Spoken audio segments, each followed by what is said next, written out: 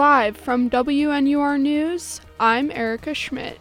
You're listening to the 6 o'clock news on WNUR 89.3 FM HD1, Evanston, Chicago. It's May 12th, 2023.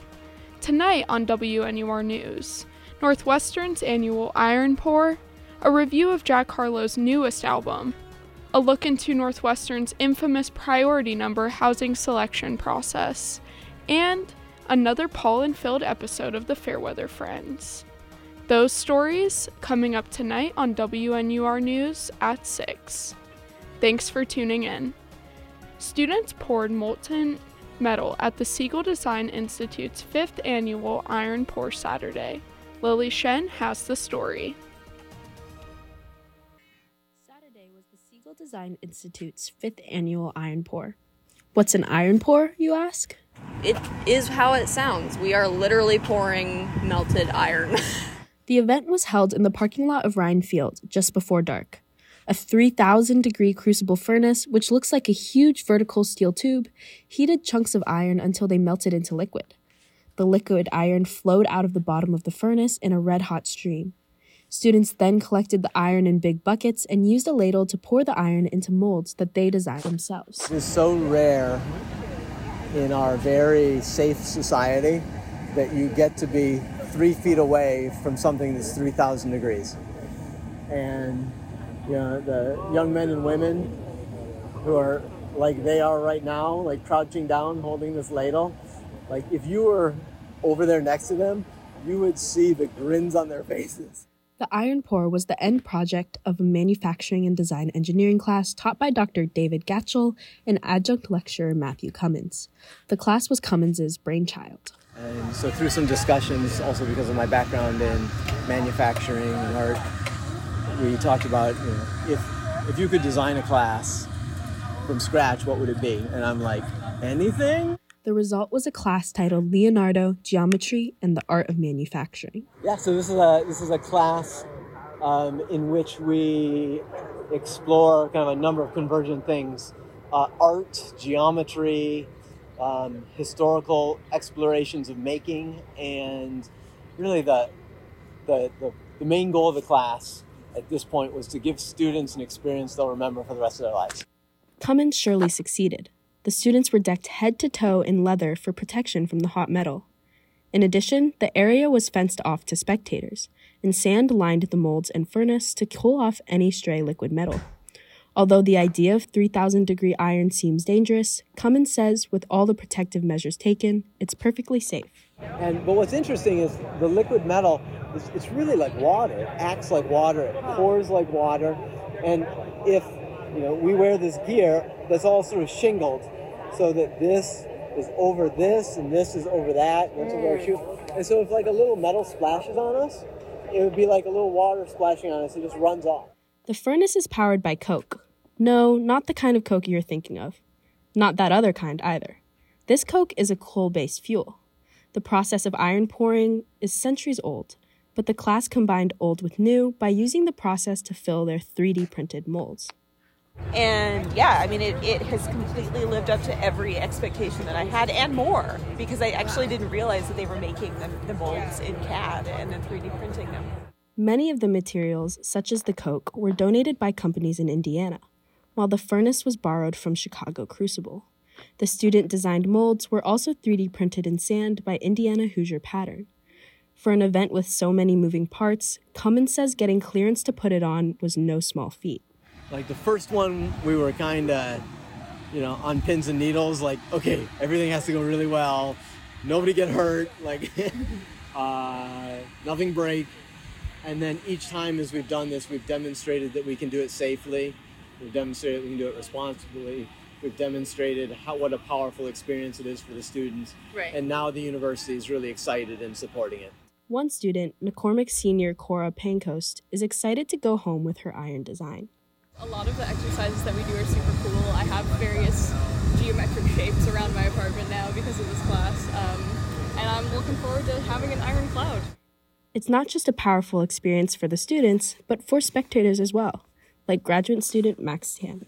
I come from a place that won't have this kind of demonstrations or even this field of study. So I'm from Singapore, and metallurgy is not a thing there. So also because it's very hot and humid, so it's impossible to wear this in a 32 degree Celsius environment. And because nobody really is interested in metallurgy over there, so it's very hard to appreciate this over there. Cummins is looking forward to many more iron pours in years to come. For WNUR News, I'm Lily Shen.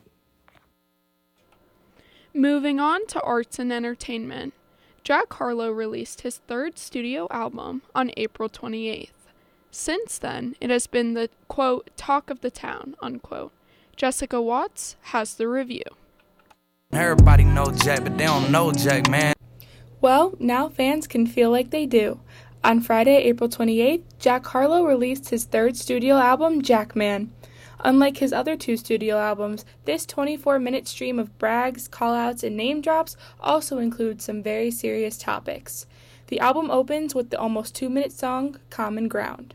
House with white pillars, no rough, just diamonds. The education private, it's all by designing. Common ground ain't that common. This song calls out white teenagers and young adults appropriating black dialects and traditions without having to undergo many of the stresses and disadvantages of being black. In particular, the lyric, "Get to feel like a thug but don't have to act on it," echoes this sentiment.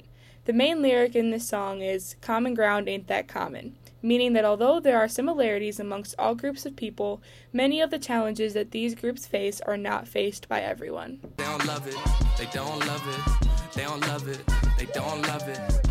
That was a snippet of the second track on the album, They Don't Love It, which charted at number 54 on the Billboard Hot 100 earlier this week. In this song, Harlow calls out other artists that are not in the music industry for the right reasons, such as popularity, fame, or money. Harlow, however, brings attention to his genuine love for rap music. Adding to the song's popularity is the line, "the hardest white boy since the one who rapped about vomit in sweaters," in reference to Eminem and his song Lose Yourself. Many fans took to Twitter to express their disagreement. Some even went as far to say that he was disrespectful to the late Mac Miller, who died in 2018. The third song on the album is called Ambitious. Ambitious, 19-year-old. I just signed a deal, now my next Sub-Zero. Mustache coming in, I really want a beard though. And I really think this might be my year though. In this track, Harlow reflects upon knowing he wanted to be a rapper from a young age. Ambitious tells the story of how Harlow became the Grammy-nominated rapper he is today and gives shout-outs to the places and people that brought him there. No airports and no flights, that's how I want to live my life, is that alright? 10 girlfriends and no wife, that's how I want to live my life, is that alright? As someone who likes to keep his personal life private, "Is that aight?" is Harlow's message for the media and the fans. "No selfies, just say hi" is the main line in this song, highlighting Harlow's want for genuine connections with his fans rather than simply taking pictures to gain clout on social media. Unlike many other popular artists, Harlow prefers to live his life away from the spotlight and celebrate his success with his friends and family.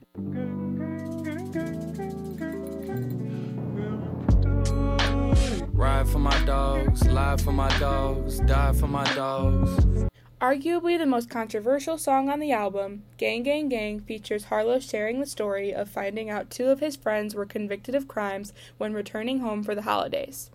First, he shares the story of Marcus, who has allegedly raped 7 girls in the back of a Target. In the second verse, it is Kevin, who allegedly molested a 10-year-old boy. To conclude the song, Harlow speaks about conditional friendships and what happens when someone you love does something horrible. He says, "Truthfully, it's family till it can't be, gang till it ain't, twins but it depends, brothers until something is uncovered, and so on."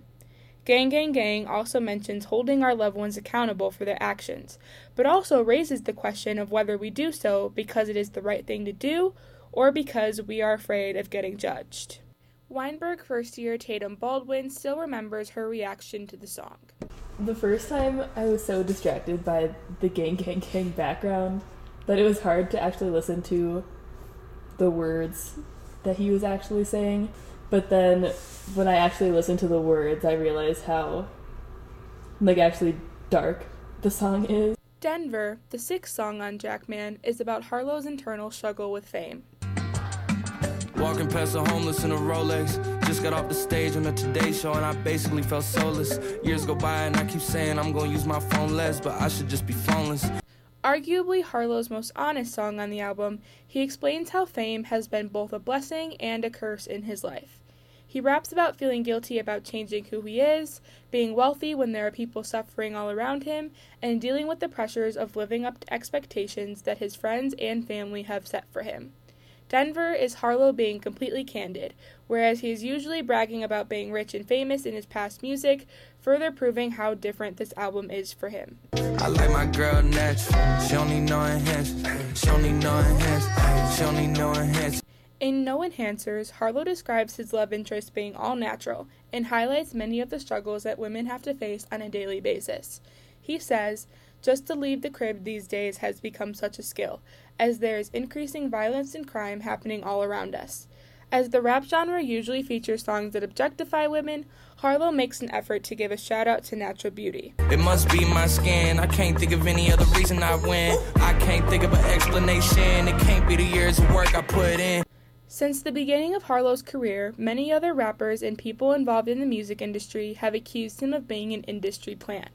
As it is highly uncommon for non-black rappers to gain a huge following and achieve success, some listeners say that non-black rappers are planted into the music scene as an attempt to claim the genre as their own. Harlow, however, dismisses these accusations and "it can't be" by stating the reasons why he believes he is massively successful. The second to last song on the album, Blame on Me, describes Harlow's relationship with his younger brother, Clay. Oh, put the blame on me. Put the blame on me. Blame on Me has received high praise from Harlow's biggest fans, who are familiar with his relationship with his brother. The interesting thing about this track is that it is told from different perspectives. The first verse is meant to be Clay talking to Jack, the second verse is Jack talking to Clay, and the final verse is their father talking to Jack. Each of these people blame themselves for Jack and Clay's tumultuous relationship and state their perspective on what happened. Why am I so flawed? Why am I so skeptical of God? Why do I pretend like I didn't see it when I saw it? Why am I so bold to double back when I've been caught? The final song on the album, Questions, is a further reflection of several of the themes Harlow has mentioned in this album. He raps a series of questions about his personality, his hometown of Louisville, and his future. One line in particular stands out in the song. He says, "The masses never heard your boy rapping so honestly," which is the perfect way to describe this album as a whole. Jimmy Milas, a usual Jack Harlow hater, had this to say about the album. I didn't really like a lot of his recent stuff, but this one, just wow. That's all I can really say. As a whole, Jackman has had very mixed reviews. However, it is undeniable that for Harlow, it is as raw and emotional as he has ever been. For WNUR News, I'm Jessica Watts. Welcome back to WNUR News. It's 6:15 p.m. Central Time. Priority numbers were sent. Decisions were made. And now, Northwestern students have their housing placements for the 2023 to 2024 school year. But for those who didn't get their optimal living situation, nor anything close, there are students who have been through it before, and they have some advice. Michelle Huang has the story. Where are you living next year? Single or double? Who's your roommate? Housing continues to infiltrate many conversations after the residence selection days in April. With how competitive and chaotic the process was, many students have not so happy responses to the questions above. For those who were assigned priority numbers past the 1600s, and for those who ended up with a dorm not even in their top 10, this one's for you.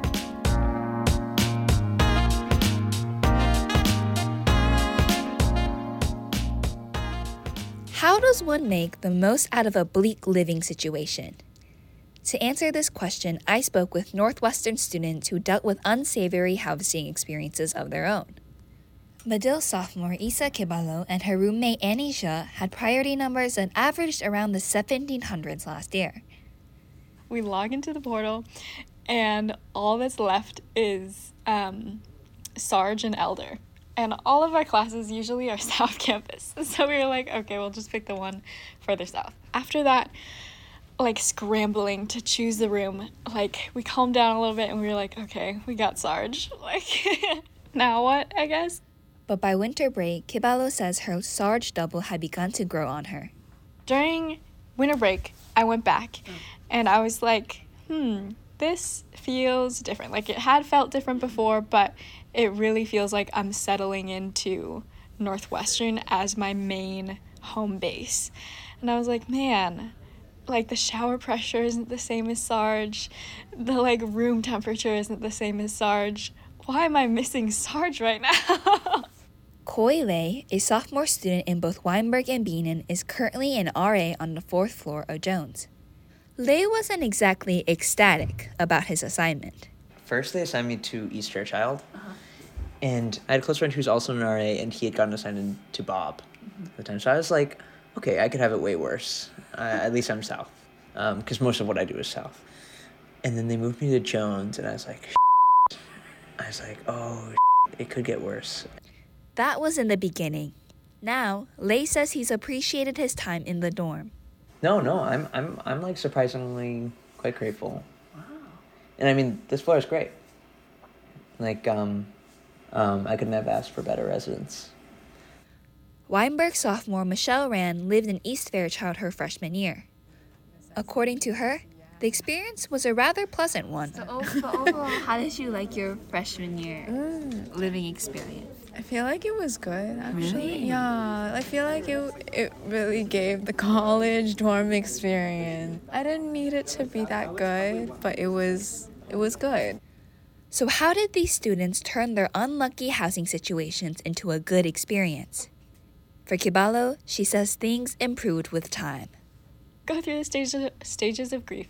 Start with your sadness, then do some bargaining, and then just spend some time in that space and know that it's not going to be amazing for maybe the first few weeks. But then after a while, you really just start to feel like it is your home. Something that did help, though, was interior design. For about the first few weeks of just moving in, Annie and I spent like a significant amount of time putting up fairy lights, putting up also LED lights, and also acquiring a rug, and also acquiring many pillows and blankets, that somehow our room has just turned into a giant bed. Rand says that her residential experience in East Fairchild was defined by the people, and that's what made it good. You don't need to have the best circumstances, living conditions. I feel like to make the most out of your time, like I feel like in the bad dorms, like there's a stronger sense of like community, because everyone's like bonding over like the trauma of living in the dorms. For Lei, his appreciation for his dorm grew once he realized the unique perks of his situation. Something I realized about like Willard last year is like I would come home like pretty late at like 10, 11, and like you would see your friends eating friends, and you'd sit down and you would like talk, and then it'd be 3 a.m. and like you would hang out, and like you really don't get to rest until you get into your room. And even then I had a roommate. But then I realized with Jones it's like late and I've finished all my classes and studying and hanging out with friends, and like I crossed that street like over I crossed Sheridan from like the rest of campus. And it's just like silent the whole way home. And like I just come up and I go into my room, and it's like this like it's separate. Like my home is separate from like everywhere else. Next year, Lei will be an RA in West Fairchild. His outlook is optimistic. I think Jones like is just an example of like you'll be able to find something you love about like almost any place you live in. As like a rising sophomore, there are going to be things that you didn't like about your freshman year, like residence hall, that like you won't have in your second year residence hall, and you'll be grateful for that just because you didn't like those things. So yeah, I mean, there's a bright side.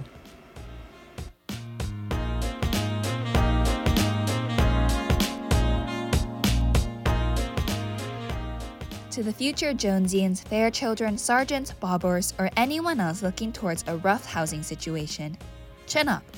As shown by these 3 experiences, your residential life is not defined solely by the amenities or the location of your building. Your next year can be great. It will be great. For WNUR News, I'm Michelle Huang.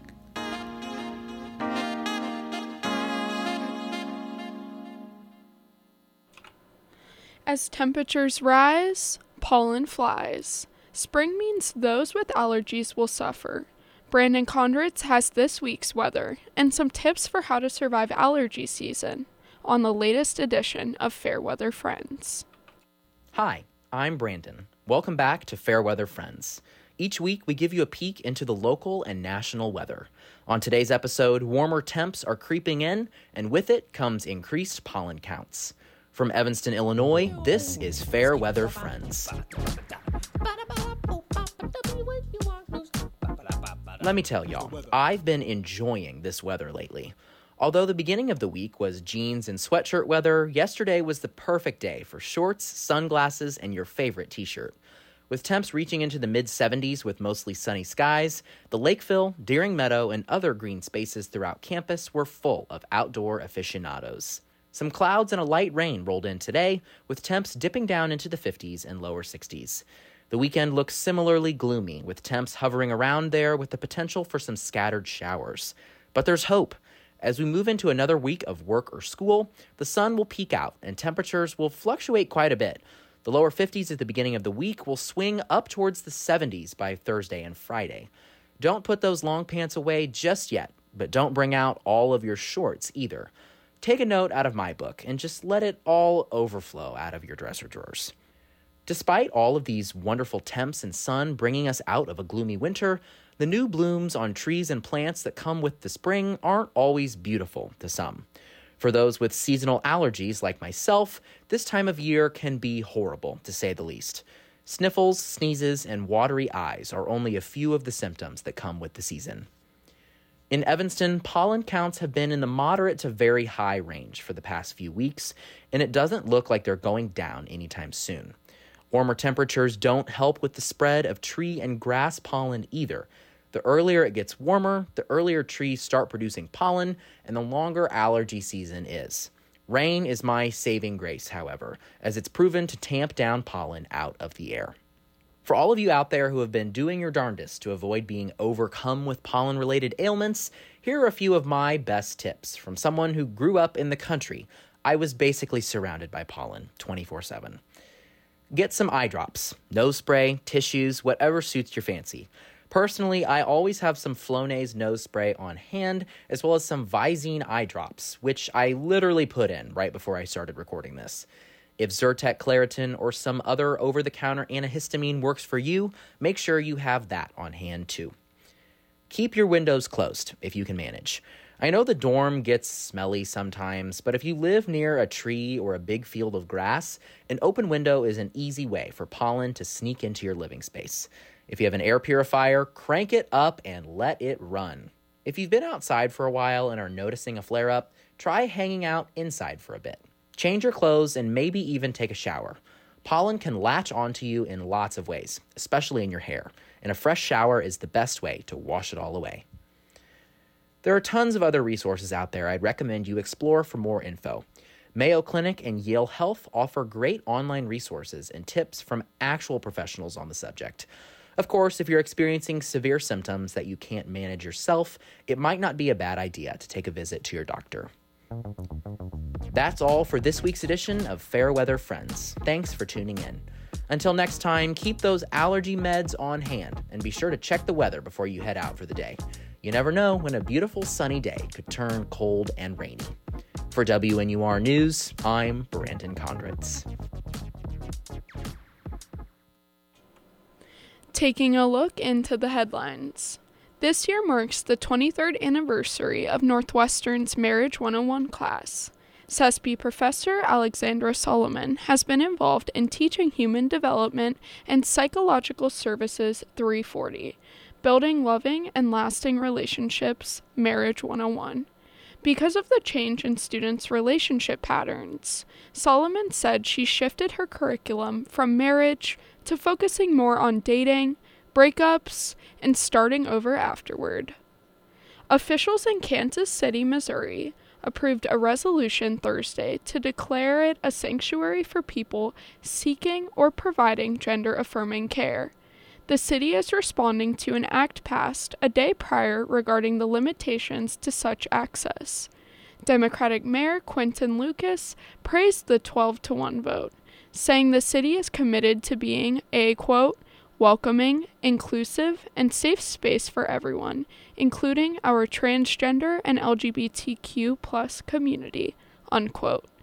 In national headlines, a jury found Lori Vallow Daybell guilty of murdering 2 of her children and conspiring to murder a romantic rival. The verdict was read aloud in court shortly after 3 p.m. Eastern Time today, and jurors were dismissed moments later. The sentence hearing has not been set yet.